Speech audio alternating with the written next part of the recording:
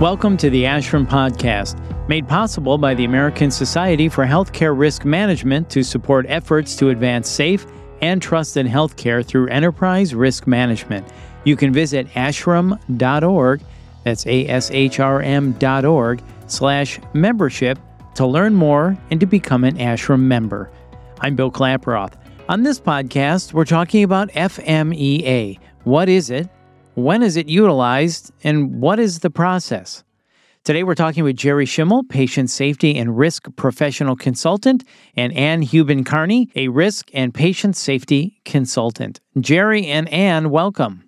Thanks, Bill. It's nice to be here. I agree completely. This is exciting. Thank you. Well, thank you both. Looking forward to talking about this. Jerry, let's start with you. So, what is an FMEA? And why is it essential in the Risk Patient Safety Professionals Toolkit?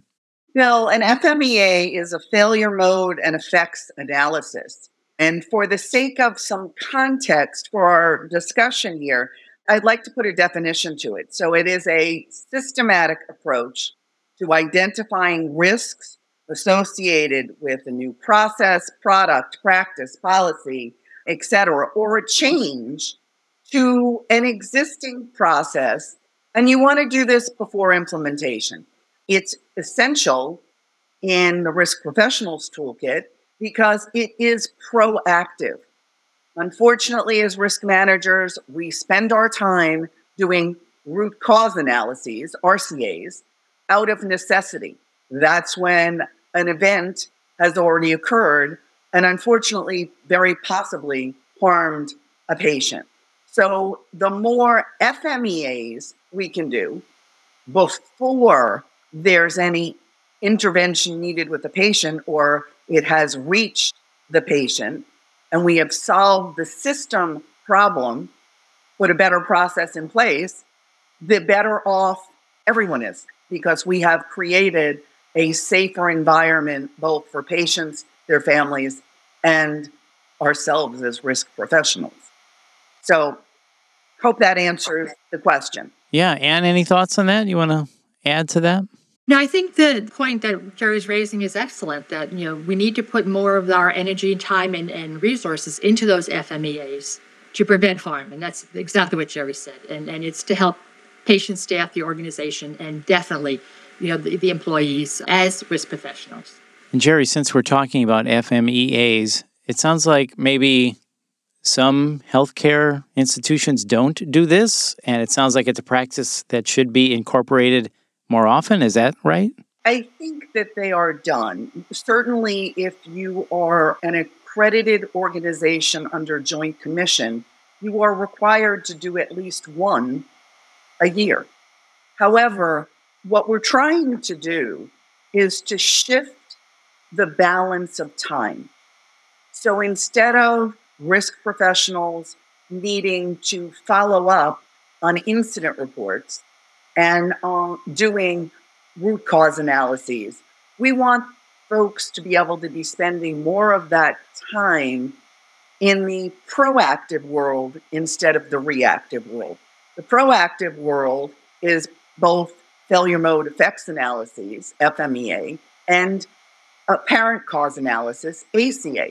So you can think of an ACA as sort of a baby little piece. It's looking at one step that may be in a larger FMEA. I think what you're also saying is that when you're doing those FMEAs, you're really identifying those unintended consequences with a new or a change in a process. You don't know that sometimes until you're into it. You've already implemented the process or the policy. We had one with a blood draw. Lab changed the policy on when they were going to do the blood, not when, but how, that they had to have a nurse sign off. But blood draws were done at change of shift. Nurses were busy giving report, medicating patients, taking care of things, and it was done without the involvement of the nursing department.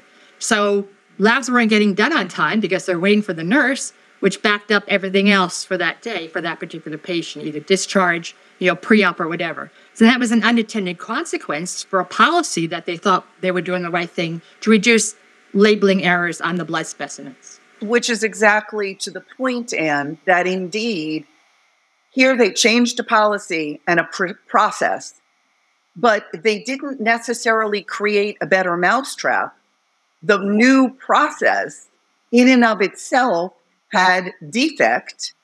And so really you need to put this all also in the context of that PDCA, Plan, Do, Check, Act process, so that when you create a new process or you're evaluating a process, you go back and say, okay, we put an action plan into place. Is that action plan working? And Anne will talk more about that when she talks about the steps.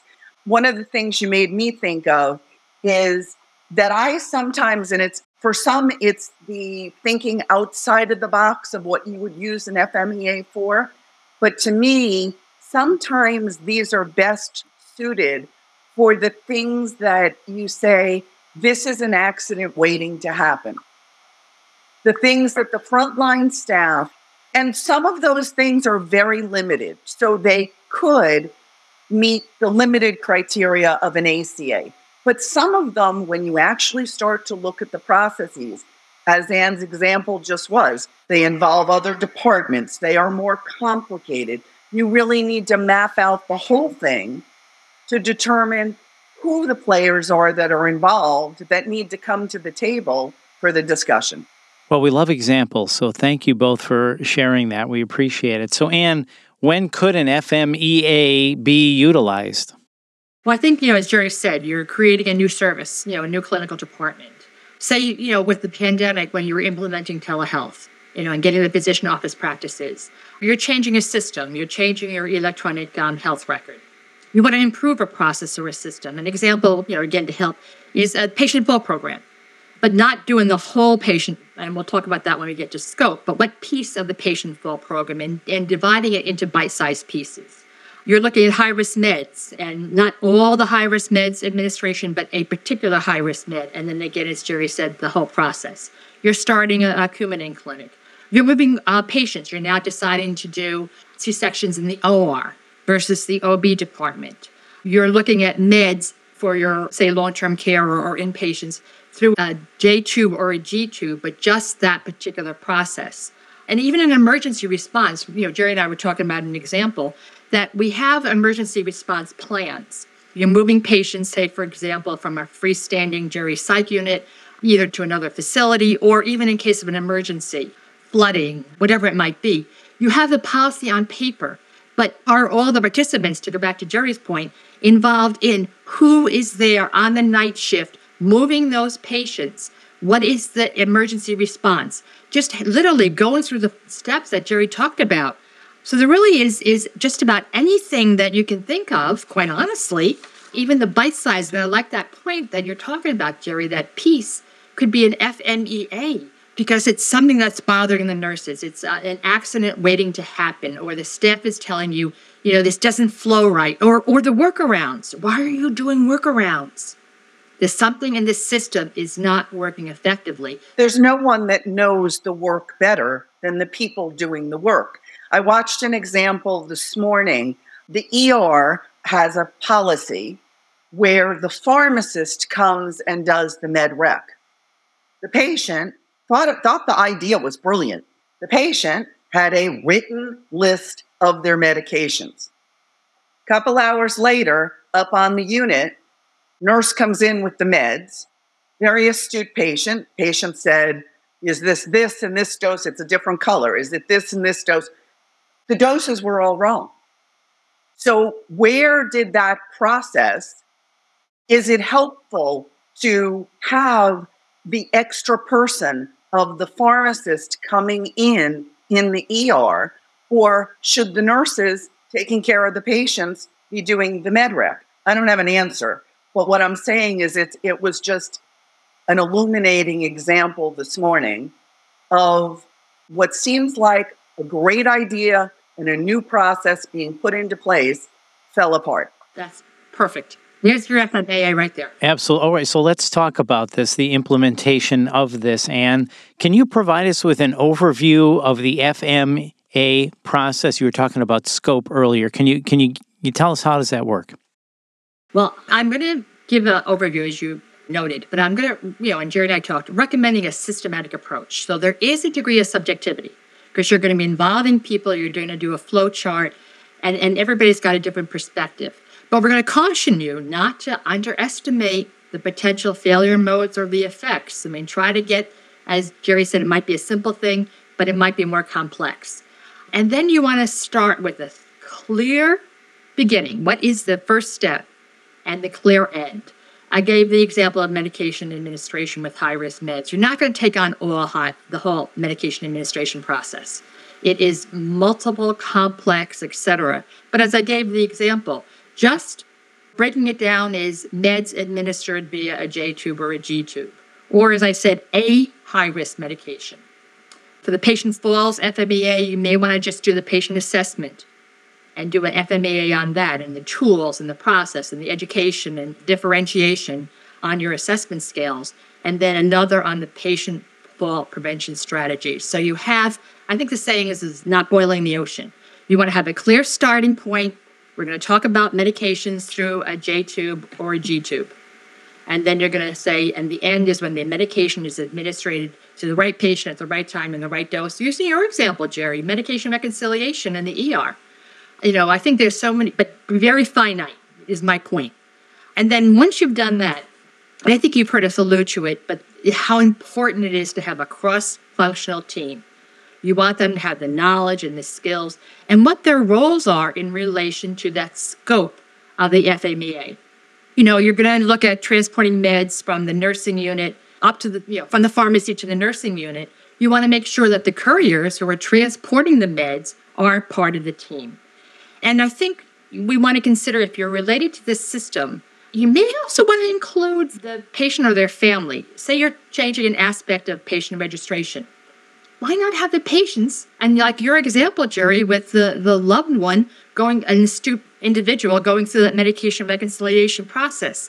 Think about when the patient or, say, a member of the patient family council should be involved.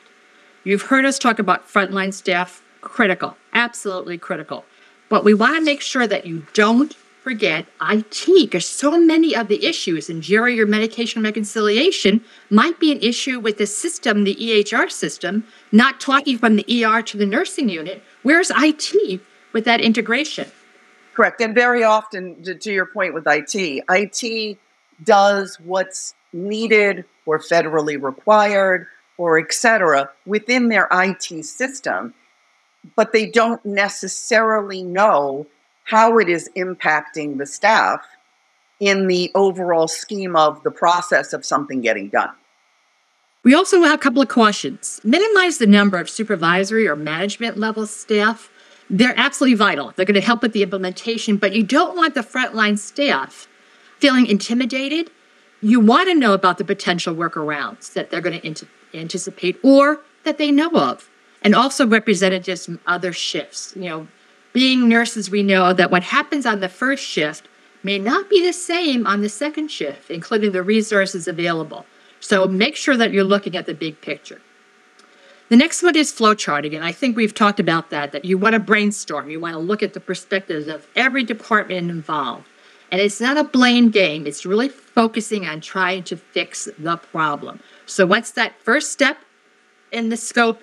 And then literally flow chart. We like sticky notes and move them around as you need to. Great answer, Ann. It's my favorite. I've been sending it for you, Jerry. But like specimen labeling in a physician office, what are the steps? Where are the supplies located? What time do the specimens get picked up? Where do they get picked up, etc.? And a key that we found out that if this team cannot agree on the steps of the process, it is an unreliable process and a much bigger problem. So then it should be a PI project rather than an FMEA, because they cannot agree on the steps. Clearly, they're not clearly understood. Jerry, you mind to add anything to that about the flow charting? No, I would have added the last point that you made. It's very important that everyone agree. It's often uncomfortable when you see that as opposed to a process lining up, people have different approaches to the same process. Right, the path divergent. Then the fun part comes in. If you've done the steps, you're going to identify the potential failure modes for each step. And again, the sticky notes, you're moving them around. What are the things that could go wrong? And it could be related to knowledge. It could be related to equipment. It could be related to time. It could be related to the environment. Just move those around. And then you're going to identify the frequency, severity, and ease of detection for each one of those failures. You're asking the question that already for each of the failure modes, what could fail at this step? Whether it's serious or insignificant. Then you're going to say, how frequently could that happen? Because you're looking at the cause. Why and how could this failure happen? How frequently that could happen? What is the severity? What's the likelihood of that failure mode? And again, as Jerry talked about, the near misses, what's the risk of that, hitting the patient? And then if it does, what's the severity of that? But one thing as well, when you're looking at all the potential failure modes, is to make sure that you look at the ERM environment, the whole domains, clinical and patient safety, strategy, that new clinical service, financial, what are the implications of cost saving or cost, reduction, human capital, human capital, human capital. Do you have the resources to do it? Legal and regulatory, Jerry mentioned already about the Drug Commission. Technology, which I think and we think is becoming more and more of an issue. And then obviously the hazard. We mentioned the emergency response. So you're rating the severity. 1, perhaps no harm. 10 is the most severe, patient death, permanent patient harm as a result of the failure. The likelihood of occurrence. 1 is higher than likely. It's never happened before. It's a fluke. Or 10 being it's inevitable. It's going to happen. It happens regularly. And that's where the staff and the workarounds are really, really important. And then the last is likelihood of detection. High detectability, you know it's going to happen. Low detectability is really scary. It's unexpected. It doesn't happen that often. It's, again, how you as a group determine the ratings, not just an individual, but the group. Jerry, you want to add something to that?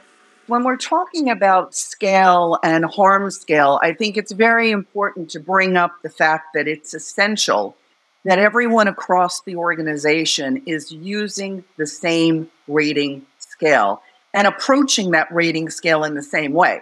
We're not here to say you should use this scale or that scale or the other. There are many of them out there, but it is essential that everyone on the team working on the project knows just the same as the scope. Here's the scope very clearly of what we're going to do. Here's what we're not going to address.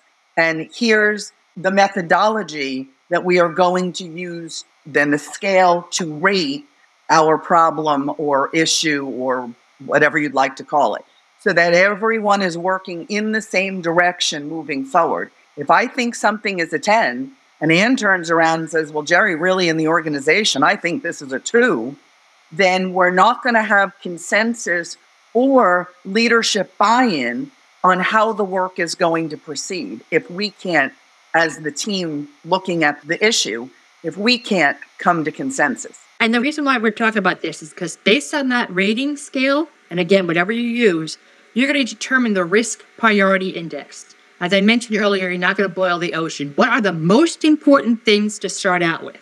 So you're going to multiply the severity times the likelihood of occurrence times the likelihood of detection. And I want to just give you a real-life example. We've all been driving along, well, most of us, and there's a flat tire while we're driving. It's high severity, can't drive with a flat tire, so we'll give that a 10. Low level of occurrence, I'm hoping to, it should be fairly low. And then easily detected, maybe not so easily detected because it's losing air and you're driving along, so I'll give that a 3. So the 10, the severity, times the likelihood of occurrence, 2, times the likelihood of detection, 3, equals 60. And that's how you determine your risk priority index. And you do that for each of the potential failures, and then you determine what are your priorities. And based on that is your action plan. You're not going to do everything. You're not going to do the low-lying fruit. You're going to do what is most important, what's most critical to this particular process. Now, make sure your frontline staff are involved in developing the action plan for the FMEA, but also the monitoring metrics. They are indeed part of the solution. So once you implement those actions, and you want to know what, when, and who is responsible, and Jerry and I will reiterate, please don't make it the professional responsible. It should be the department that is most intricately involved with it, with whatever the issue might be, the lab, the IT, if it's an EHR system, whatever it might be, but below that level, not the risk professional. And then you're going to monitor the effectiveness of the actions.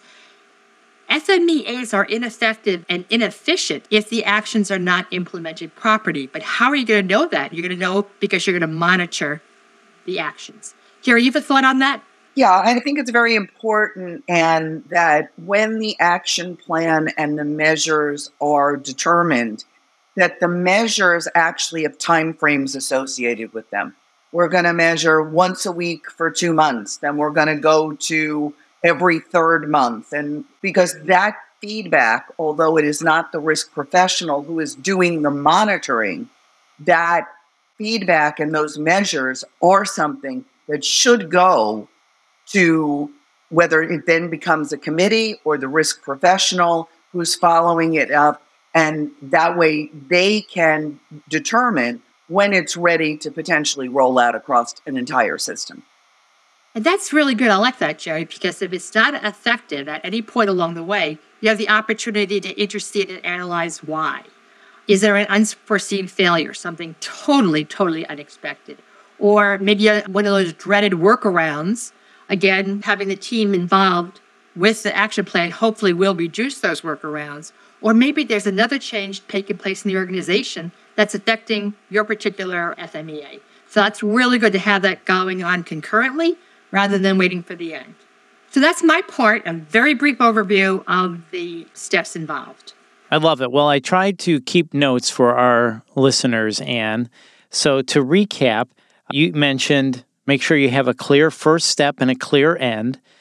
Focus on a cross-functional team. Include the patient and family, if that makes sense. You said don't forget about IT. You said make sure the front line is up to speed, but don't overwhelm. You talked about staying focused on the big picture. You talked about flow charting this in your sticky notes example, which was great, and focus on fixing the problem. Then you talked about the failure modes, identify failure for each step, identify the frequency, the severity. You talked about ease of detection. You gave us that great flat tire example in the index.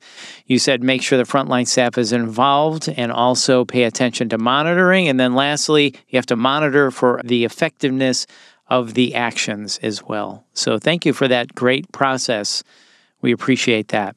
So, Jerry, this is all great stuff. Let me ask you this. Are there any additional resources or upcoming educational sessions available where people can continue to educate themselves on this? Absolutely. First and foremost, I'd like to send everyone to the ASHRM Failure Mode and Effects Playbook, which came out last September. So not everybody may be familiar with it. It's a fairly new publication. And that will go through all of what we've been talking about in great detail. Additionally, at the ASHRM annual pre-conference, which is September 29th and 30th, we will be doing another session of the Patient Safety Certificate Program. And we talk about failure modes, we talk about root cause analyses, and we talk about apparent cause analyses in the 2-day course. And then on Sunday, October 1st, we are actually doing a pre-conference workshop specifically on FMEA. So multiple opportunities for people to join in and get more information and have some time for actual hands-on practice with the tools. Love it. Well, Jerry and Anne, thank you so much for your time today. We appreciate it. One last question for each of you as we wrap up talking about FMEA. Anne, can you share any final thoughts you have with us? One thing is, just to remind everyone, it is worth the time. We know it is a time-consuming process to do it right. Brainstorming the steps takes time, and having the input from everyone takes time, but it is worth it. You're going to reduce the need for an RCA, root cause analysis, but most importantly, you're going to identify and reduce risks for your patients, for your staff, and for the organization. Well said. And Jerry, how about you? Final thoughts. Remember, it is an essential tool in the Risk Professionals Toolkit, and we'd like you to think about FMEA tagged differently. Maybe it'll help everybody consider. So focus on proactive risk management, make it efficient and effective, educate, implement, and sustain change, and act and engage collaboratively. Absolutely. Well, Ann and Jerry, thank you so much for your time today. We appreciate it. You're welcome. Thank you. Thanks, everyone. We're glad you joined us. And once again, that's Jerry Schimmel and Ann Hubin-Carney. And you can learn more if you go to the ASHRM website, ashram.org, and look up publications, and they'll look for the Failure Mode and Effects Analysis FMEA Playbook. The ASHRM podcast was made possible by the American Society for Healthcare Risk Management to support efforts to advance safe and trusted healthcare through enterprise risk management. You can visit ashram.org/membership to learn more and to become an ASHRM member.